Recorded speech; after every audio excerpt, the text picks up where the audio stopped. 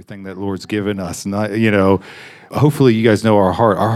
Our priority is His presence. And we've been talking about this for a while now, and I guess I can't joke about this anymore because we can't call this our Azusa Street, because Azusa Street was like a barn, basically, with a dirt floor. And you guys know Azusa Street, it was a major outpouring of the Holy Spirit that transformed the world, really. And but they didn't care about buildings. They didn't care if they had a carpet on the floor. It was a dirt floor. And the Holy Spirit showed up in such power, transformed the world. The Pentecostal movement was born out of it, where we have the charismatic and all the kind of, all the streams that have come out of that. We are, if you think about it, we are a result of it. Isn't that crazy? So we're so grateful that they didn't get offended at the building. But, none of that stuff really matters, really. I mean, we want to have nice buildings and stuff, but we want His presence more than anything. And I was so encouraged this morning, and this kind of goes along with what I'm sharing, that the Methodist Church is experiencing a move of the Spirit right now. And how many of you guys have heard about that? I just heard about it this morning. Isn't that awesome? I don't know if you guys know church history. The Methodist Church with John Wesley and his brother Charles was a mighty move of God.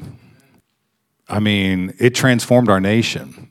And so it is awesome to kind of see that they're hopefully returning to those roots again, that they would be on fire for the Lord, that the Holy Spirit would really be moving. And so keep praying for the Methodist Church. They're a mess, honestly, right now. There's a lot of stuff going on, if you guys know, the division and stuff that's going on. But it's an awesome, my parents are actually, they go to a Methodist church, and my dad preaches at a Methodist church sometimes. Yeah, and they're splitting right now over kind of the wokeness, LGBT, and all that other crazy stuff that's going on. And but maybe maybe this move, the Holy Spirit moving, and then will bring some healing, bring some reconciliation, maybe bring some repentance, and rekindle that fire of revival. Yeah, we want that here. And I believe it's going to come here. I believe that you guys, if you feel called to Wilmington, and you're a believer, that you're supposed to be part of this. All of us.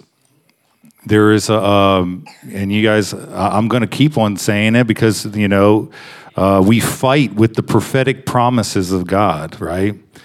But there was a prophetic word released over our area back in the 70s by Derek Prince that there would be a move of the Holy Spirit greater than the Welsh revival. And if you guys know the Welsh revival, 100,000 people, at least 100,000 people were saved in a year. And this is in the early 1900s, where before they had TV and, the internet and all that kind of stuff.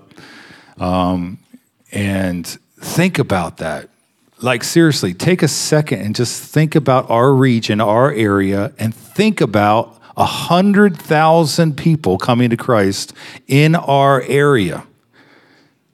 Think about how it would transform our region. I mean, how many people are in, I think there's like a little over 100,000 people in the city of Wilmington, right? You guys fact check me. But it's about that. Think about that. That's what the Lord wants to do here. He actually, the prophecy actually said it was greater than the Welsh revival. So let's keep going after it. I think we're and just kind of give it a little debrief of what was going on this morning. I mean, something broke open this morning. I know you guys felt it. And I felt like the Lord was saying, and He has been saying, that He's preparing us, our little body here. He's preparing us. We're the 120. We're the 120. I hope you guys are hearing this. In the upper room. That you guys aren't offended by buildings. You're not offended about not having a polished service. Your hunger exceeds any of the natural stuff. So the Lord, He's preparing us to host his presence, to carry his presence for Wilmington. That we would be a place, and you guys heard me, I'm going to keep preaching on this, Mark 2:1, that we would be a place where Jesus, there's rumor that Jesus is in our house. That like you're standing in line at Walmart, and you hear people, a side conversation talking about, hey, you hear about this place, I don't know, it's this little dinky building, but Jesus is in that house. There's no, this great preacher, this great worship team, this great community, these great programs, this great child care, all this stuff. No, Jesus is there. He's healing. He's delivering. He's saving. That's been our prayer for years now. He's preparing us to host his presence this morning. And if you guys saw what was kind of going on, like in worship, we were hosting, we were finding out what pleased the Lord. And we were, Lord, where do you want to go? What do you want us to sing? What do you want us to do? Because we want to please you. We want to honor you. We want to host you. Because we want you. I love hanging out with you guys. I love our church family, but I love his presence more. How much awesomer, is that even a word? Yeah, thank you. How much more awesome, is that my proper English here? I've been in the South too long. Just kidding. That we experience him together as a family. That we experience his manifest presence together. And that's what I believe we're tasting that more and more each Sunday, and even this morning, I really feel like there's nothing else that glues us together than his presence. Nothing. When we experience Jesus together, the supernatural presence of the Lord together, we're family. You know, we're closer than probably blood even, I believe. So, Lord, keep coming. We want you. We love your presence. Holy Spirit, we welcome you this morning. We know you're here. We just say, keep coming, keep moving, keep doing what you want to do. We love your presence. And, if you guys notice, when we were singing that one stanza or whatever of like, we lift you up, Jesus, I really believe that's what it is. I mean, Jesus said, if I be lifted up, all men would come to me. And I think that's what we were doing. We were lifting him up. We literally want Jesus in our midst. Where 2 or 3 are gathered, he is in our midst. So anyway, I really feel like I'm just going to keep a continuation of what we've been doing this morning and what even Travis was talking about King David. It's crazy. I mean, you guys basically just preached my sermon already, but I guess I should do it again, right? I know it's Super Bowl Sunday. Come on, guys. No, but anyway. So if you guys got your Bibles, let's turn to 1 Chronicles 13.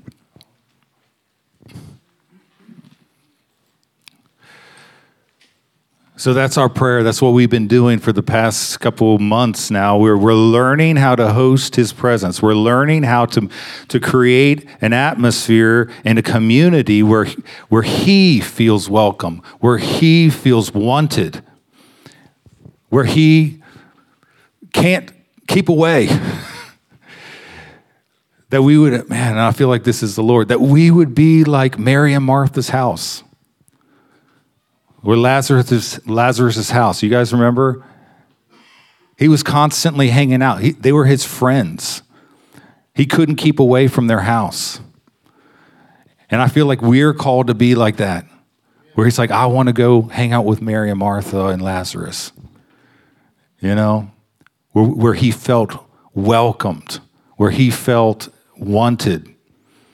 And then obviously he was doing the will of the Father, and the Father told him to go hang out there too, probably.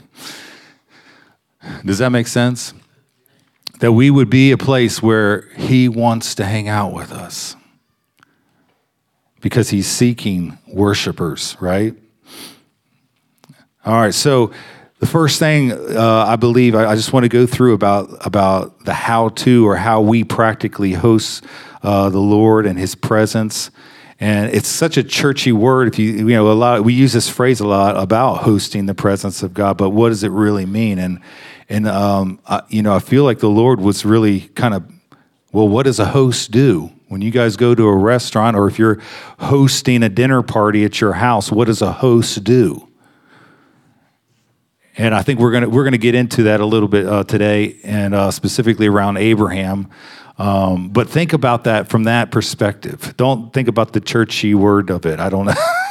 Sometimes when we think it's like this ambiguous thing, we're hosting the presence of God. I mean, but there's practical things that we can do to make Him feel welcome. So first thing, number one, we need to first value His presence.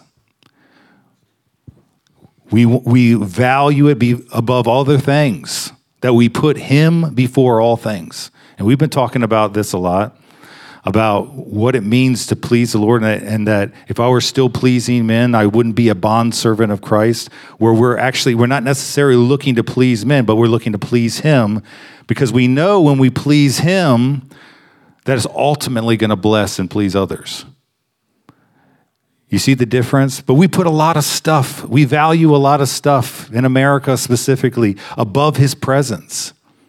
We value being comfortable. Honestly, I think that's one of the biggest things. We're a very rich country, and we can buy comfort. And even in our church services, we like things like pretty, we like things in order, we like things neat, but that's not necessarily, I'll be honest, most of the times the Holy Spirit shows up, it's none of those things. It's usually pretty messy, but in a good way. The Holy Spirit, even in the foundation of the world, right? The Holy Spirit He was moving over the waters where there was chaos, right? And He brought order. So when the Holy Spirit moves, it's not necessarily in our comfort zone. And we have to kind of get to a point where we're just like, I don't care about my comfort zone anymore. I don't care. I just want Him. And He can come ruin my ideas, my theology, my comfort, all that stuff, because I value His presence. I value Him above all these things. So number one, we need to value His presence. 1 Chronicles 13. We're going to start at verse 1.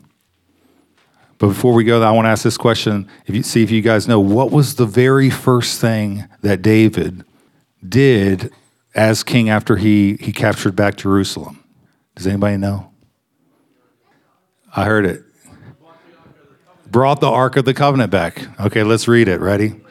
David conferred with each of his officers, the commanders of thousands and commanders of hundreds.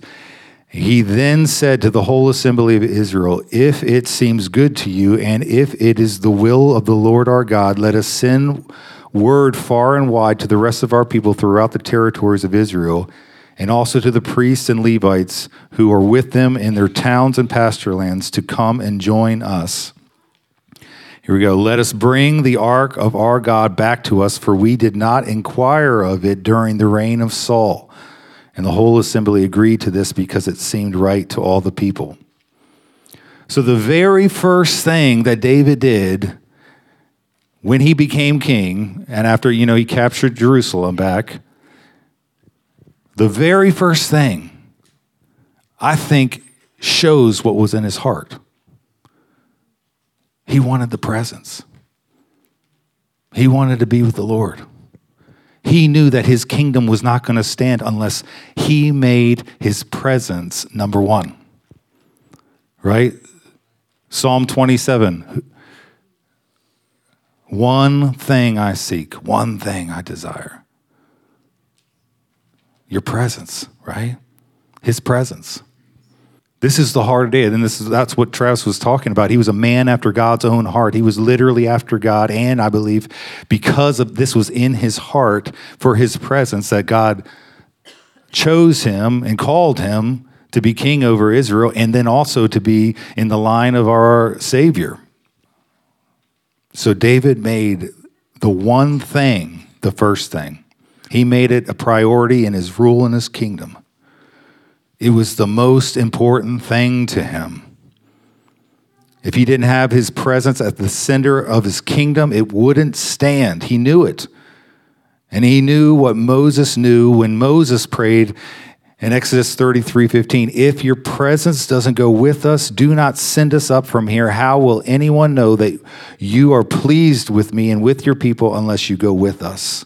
What else, listen to this, what else will distinguish me and your people from all the other people on the face of the earth? What distinguishes us? Jesus' presence in our life, right? Jesus in our midst. Jesus living inside of us, as we are all temples of the Holy Spirit, but Jesus living in our body, within our temple here that he's building. Not this building, but us. So let's jump down. I want to talk about hosting the presence of God. And the example the Lord was taking me through was Abraham. So if you guys got your Bibles, let's turn to it now. This is in Genesis 18. We're going to start at verse 1. And we're just going to read through this a little bit. And we're just going to learn from Abraham here on how to host the Lord. How to be a host to him in his presence. All right, verse 1. Now the Lord appeared to him by the oaks of Mamre. You're going to help me with that. While he was sitting at the tent door in the heat of the day. When he lifted up his eyes and looked, behold, 3 men were standing opposite of him. All right, I want to stop right there. So the first thing here, do you guys remember this story? We had the 3 men that show up to Abraham as he's like hanging out with Sarah. This is before Isaac. And you guys remember this story? And one of them was the Lord. There's lots of debate of who's who and all this stuff, but one of them, I believe, was the Lord, and then 2 of them were angels that were with him.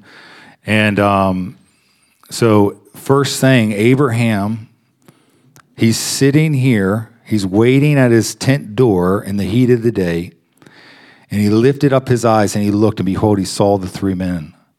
Okay, so number 1, we're going to take notes here about how Abraham hosted these 3 individuals, how he hosted the Lord. So number 1, Abraham was sitting. He was waiting for the Lord. He was waiting for the Lord. He was sitting in the outside of his tent, at the door of his tent, and he was waiting. And then he also said that when he saw the 3 men, and this is key, and we were doing this morning, Abraham, he lifted his eyes up and he fixed them on the Lord. Now, this is key. We can practically do this. We were doing that this morning, where we actually practically fix our eyes on the Lord and not on our stuff, not on us, not on the problems of the day, not on the problems of the week or whatever, or the situations that we're in our life. When we're facing heaven and we're waiting on him, and when we fix our eyes on Jesus and we give him our attention. Okay? And then when we can practically do this. So how do you actually practically do that? Okay, well, I'm gonna just talk through how I do this, okay? And a lot of you guys already do this in your quiet time. It's the same thing. When you're spending, I don't know why we call it quiet time. my time's usually loud, actually. But when we spend time with the Lord one-on-one, that one-on-one time with him, see, I feel like this is what we need to transition from. Like, I think a lot of times what we do in the secret place with the Lord, that we need to actually do here together. And so when you get alone with the Lord, obviously, you don't have the TV on, hopefully, or what, I don't know. You're sitting still and you're fixing your eyes, the eyes of your heart, on the Lord. You're fixing it on Jesus. And you're talking with him, or you're listening, or you're worshiping, or you're reading, but you're fixing your eyes on Jesus. That's how we should show up whenever we come to Sunday morning. We should come, and it's a decision of your will to do this. You don't have to wait for like some goosebumps. You don't have to wait for the worship leader to play your favorite song. Man, you can worship to the worst worship song if your eyes are on him. Because sometimes you're not even singing the words. You're just focusing on him. And to practically do that, I mean, a lot of times I just close my eyes and I just fix the eyes of my heart on his face. And I just begin to worship him. I begin to bless him. I literally point my words to him, if that makes sense. Like I'm like kind of focusing my worship, the words, to him, to his face. I know this sounds a lot of, like real basic to some of you guys here, but I'm telling you, some of you guys don't know how to do this. And we need to learn how to do this together.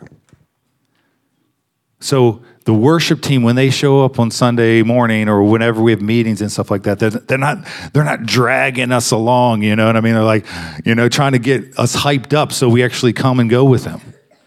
I mean, we're beyond that, guys. It's time we're more mature than that. You guys are. Where we take responsibility for ourselves to be looking for the Lord. Like Abraham, he was looking for the Lord. He was putting his eyes on the Lord. He fixed his eyes on the Lord. And we were actually singing that this morning. You guys remember. This is key. It's like Hebrews 12:2. It's looking away from all the things that distract to Jesus, fixing our eyes on Jesus, who is the leader and the source of our faith and is also the finisher. So that's what we're doing, okay? So we can practically do that. To host God's presence for us, this has to, and maybe I should, reiterate this. You guys have heard me talk about this before. You can't wait for the leaders to do this. We need to come and do this together. Where we all come hungry, and we're not waiting for Travis to give us the scripture to engage, but that we come engaging him. Because when we do it together, I'm telling you, we will go further than we could ever go by ourselves in our prayer closet. I'm telling you, corporately. And I've had some awesome times in my prayer closet. I've had the Lord do some supernatural stuff in my prayer closet. But I've had times where in the midst of my brothers and sisters, when the Lord's presence came in, it was awesome. It was more than I could have gone by myself. So we need to fix our eyes on the Lord, wait on the Lord, looking to him, waiting for him, not getting like, okay, what do I need to do next? Where do we go next? Sometimes even in worship or in church or in our quiet time, we are kind of in control. I'm going to read my Bible. I'm going to pray 5 times, and I'm going to do this. You know what I mean? And we have this kind of routine that we go through on Sunday mornings and even in our quiet time. But there's a time where we just need to be, no, I'm just going to sit and wait. I'm going to look to him. I'm going to see what he's doing, and I'm going to respond to what he's doing. Do you see the difference? And we can practically do that. We were practically doing that this morning, even in worship. When you saw Miriam and Victor, they were singing these songs that weren't up on the screen. That's what they were doing. And some of you guys don't know that's what they were doing, but I'm just giving you a little background. I was a worship leader for many years, and that's what they were doing. They were listening, they were fixing their eyes on the Lord, and they were seeing where he was, what he was doing, and the song that came out of them was a response to what they were hearing, what they were seeing in the Spirit. And it was awesome. Kicked off, and Travis was doing the same thing. We kicked off that whole, we lift him up, and I'm telling you, something broke there, I'm telling you. Something broke in the Spirit in a good way. All right, so we fix our eyes on him. We wait on him. We look to him. And then when the number 2, let's keep on going down here. And when he saw them, he ran from the tent door to meet them, and he bowed himself to the earth. Number 2, he worshiped. He saw them and he worshiped.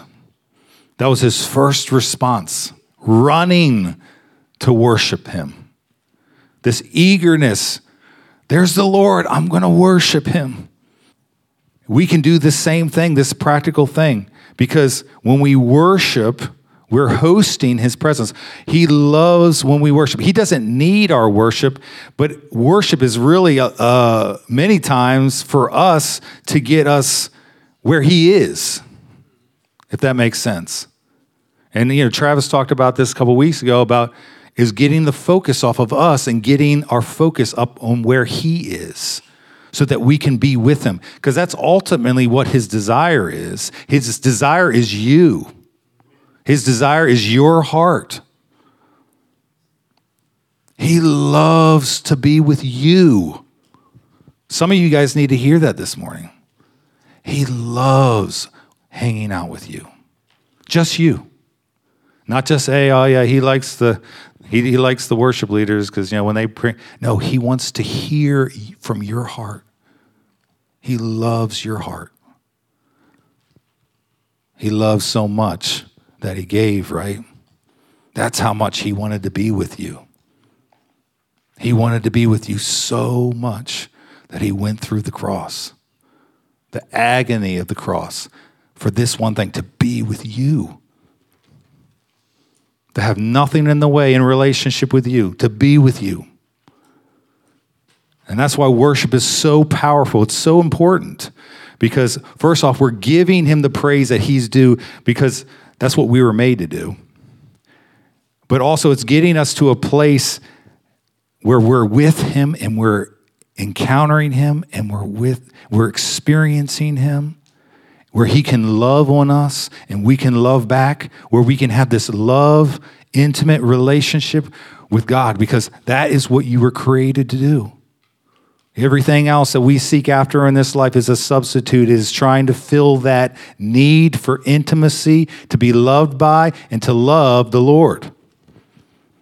So worship is huge in this thing. And just doing studying history about revivals, and specifically the Welsh revival, worship was a big thing. It was huge. New songs, spontaneous worship, all that stuff was, spontaneous to the point where the worship leaders weren't even leading the spontaneous. Somebody would just burst out a song in the meeting, and everybody would just go with the Holy Spirit. It was the Holy Spirit doing it. So worship is for him, but it's also for us. So don't get that back. Don't hear what I'm not saying. But it's huge because in Psalm 22:3, you guys know this. You are holy, you who inhabit the praises of Israel. He inhabits. I don't understand all the science behind it.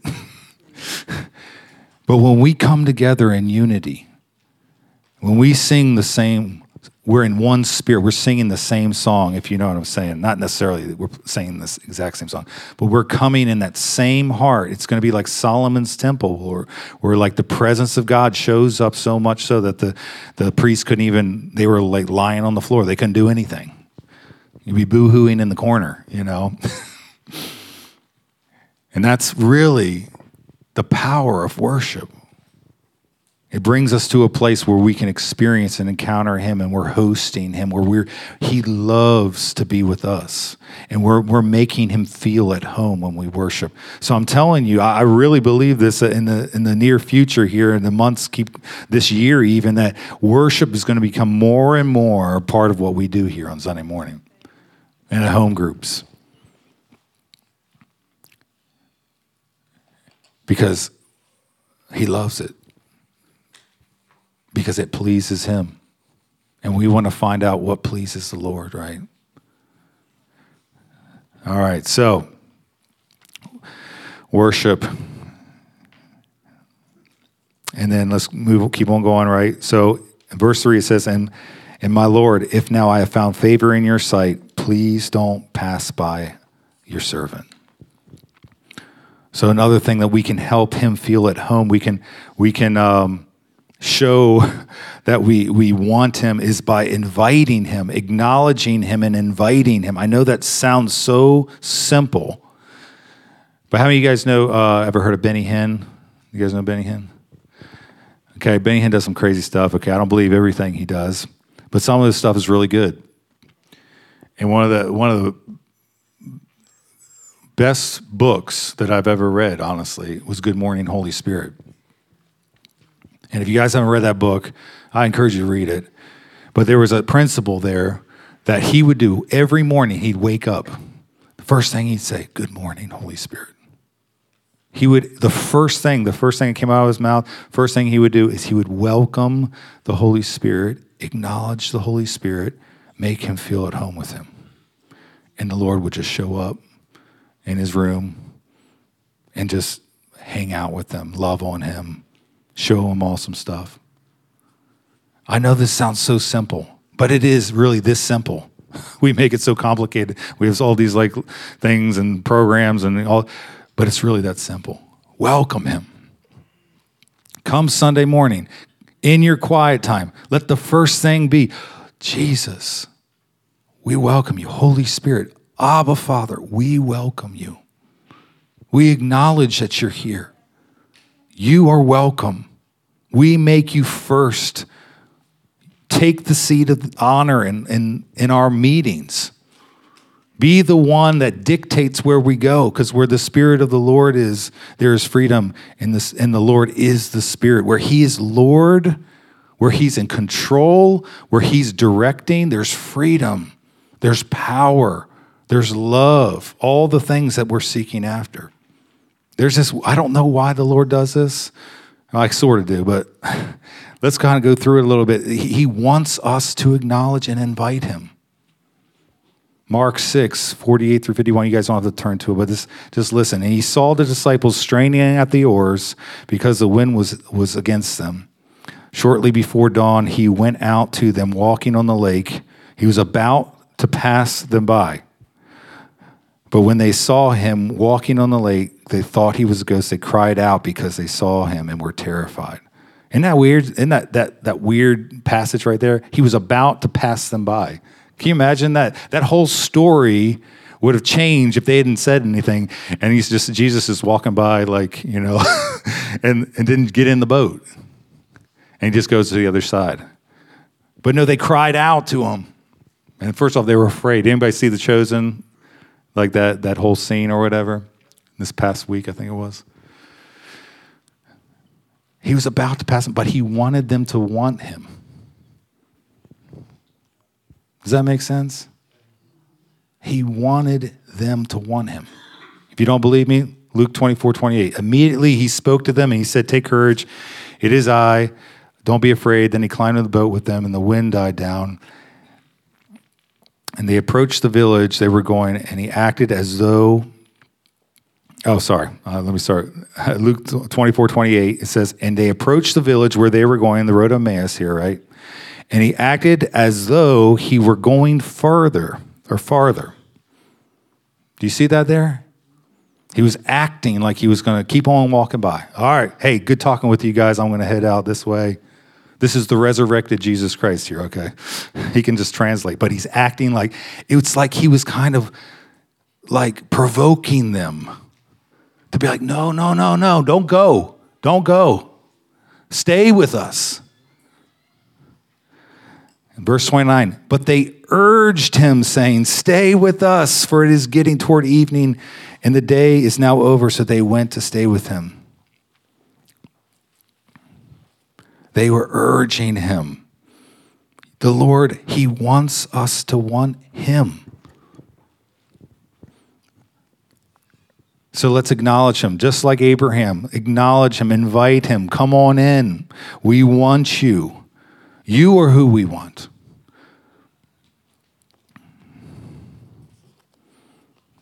All right. So let's keep on going. Verse 4, please let a little water be brought and wash your feet and rest yourselves under the tree. And I will bring a piece of bread that you may refresh yourselves. After that, you may go on, since you have visited your servant.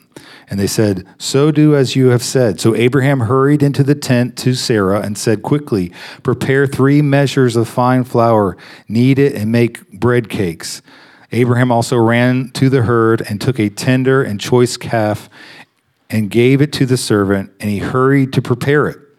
He took curds and milk and the calf which he had prepared and placed it before them, and he was standing by them under the tree as they ate. Okay. So you've got Abraham here saying, hey, you got your guys' feet, they're dirty. Let me wash them. You guys look like you're hungry. Hold on, don't go anywhere. I'm going to prepare some food for you. And then you can go where you need to go. Do you guys see what he's doing here? Does God really need to eat? Does God really need his feet washed? What was Abraham doing here? He was loving on him. What else? What? He was honoring him, yeah. He was getting him to stay. In a sense, it seems like he's even trying to trick him into staying longer. Now, you can't trick God, okay? Don't hear. But he was so desperate and hungry for God. He's like, hey, hang out. Let me wash your feet. What else can I do for you? He was hosting him. Hey, what do you need? I want to give it to you. Are you hungry? And like, he didn't go like small here, okay? The fine flour, the bread cakes that he made, it was tons of bread. And he killed a calf. That's tons of meat. He had 3 people, right? He went extravagant with his love for the Lord. And this took, probably hours to prepare, They had stone ovens. They don't know like Instapots and all that other stuff, right? Took hours so he could be with him. I think this is what pleased the Lord so much about Abraham. Abraham wanted to be with him, so much so that he was even trying to trick him into staying here with him.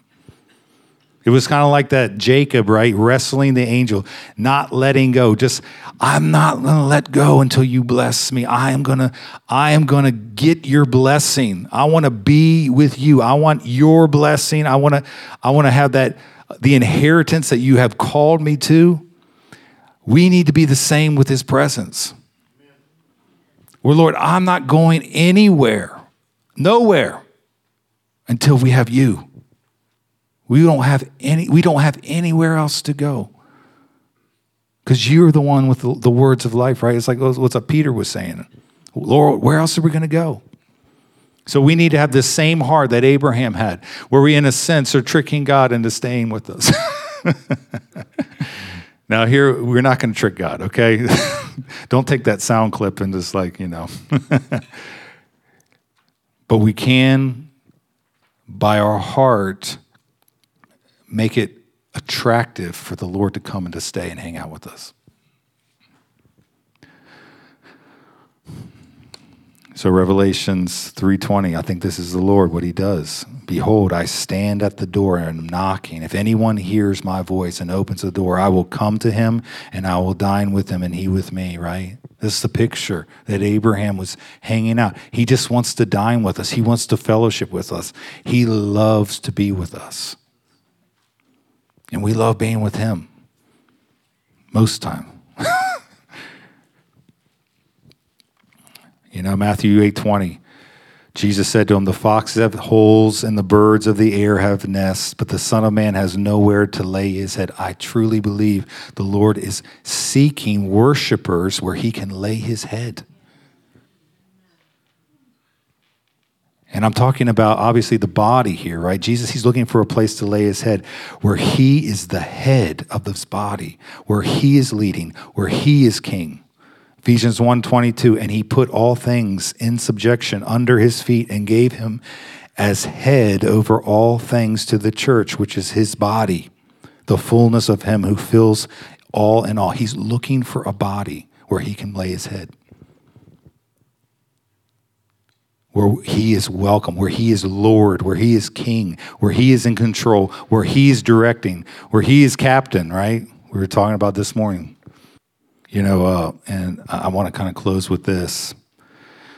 I want to read a little bit out of this book to you that I've been reading. It's one of the kind of research books that I've been reading about the Welsh revival, because the Welsh revival really was a picture of this, of everything that we're talking about this morning, of everything that I think the Holy Spirit is taking us into, of how do we host the Holy Spirit?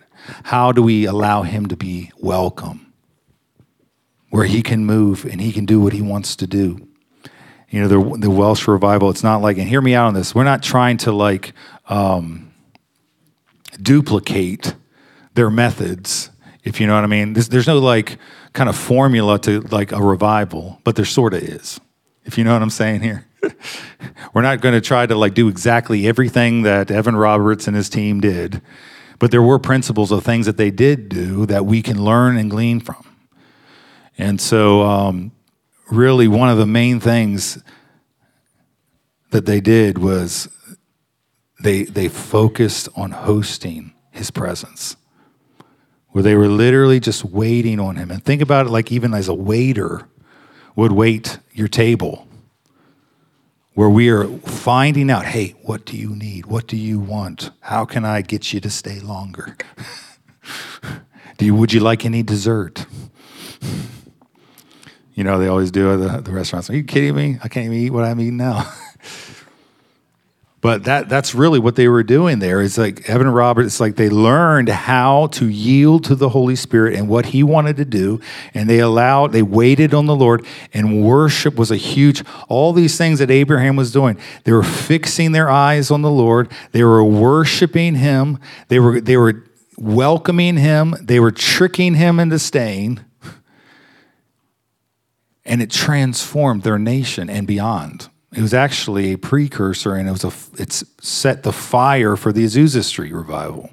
I want to read real quick out of the book. This is actually Rick Joyner's book it's called The World Aflame. And I just want a short portion of this. Kind of describe, I think this really helps to describe what was kind of going on there and what we've been experiencing here ourselves, okay? So when we have only the Holy Spirit, then obedience to the Spirit is everything.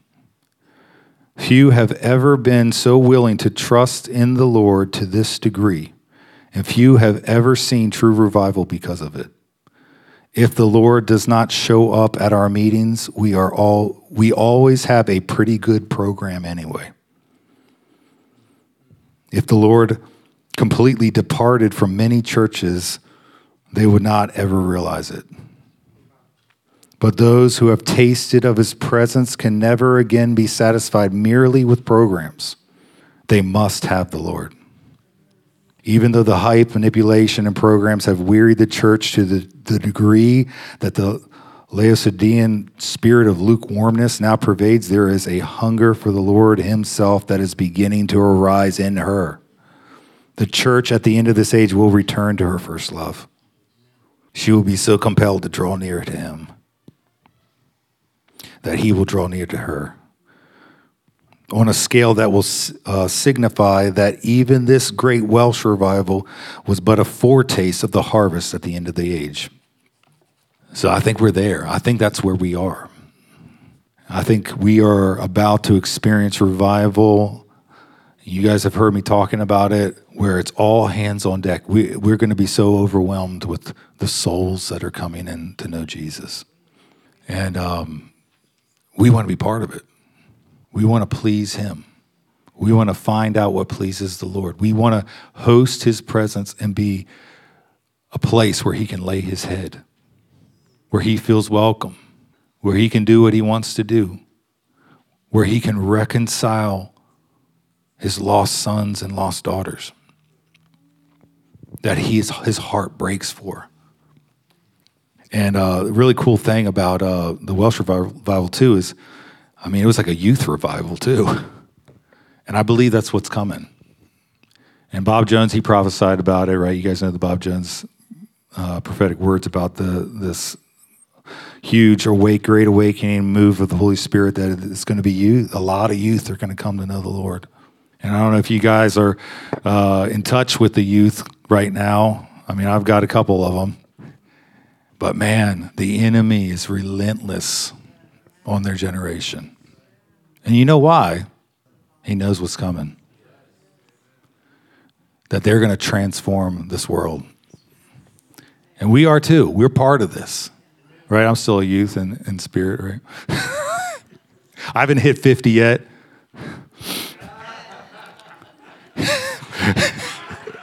We're getting close, though. We're getting close. I know you're not there. I'm joking. I'll joke with Victor, right? That's right. That's right. But let's do this together. We can't do it. Let's be the 120. It started out as 500, but let's be the 120. Let's be Lazarus's house where Jesus would love to hang out. Where there was a rumor at Morning Star Wilmington that Jesus is in our house, that he is moving, that he is healing, that the prophetic is released on a whole nother level. And most importantly, honestly, all of this is for souls. It's for this generation, for my kids' generation, who most of them don't go to church anymore. Are you aware of that?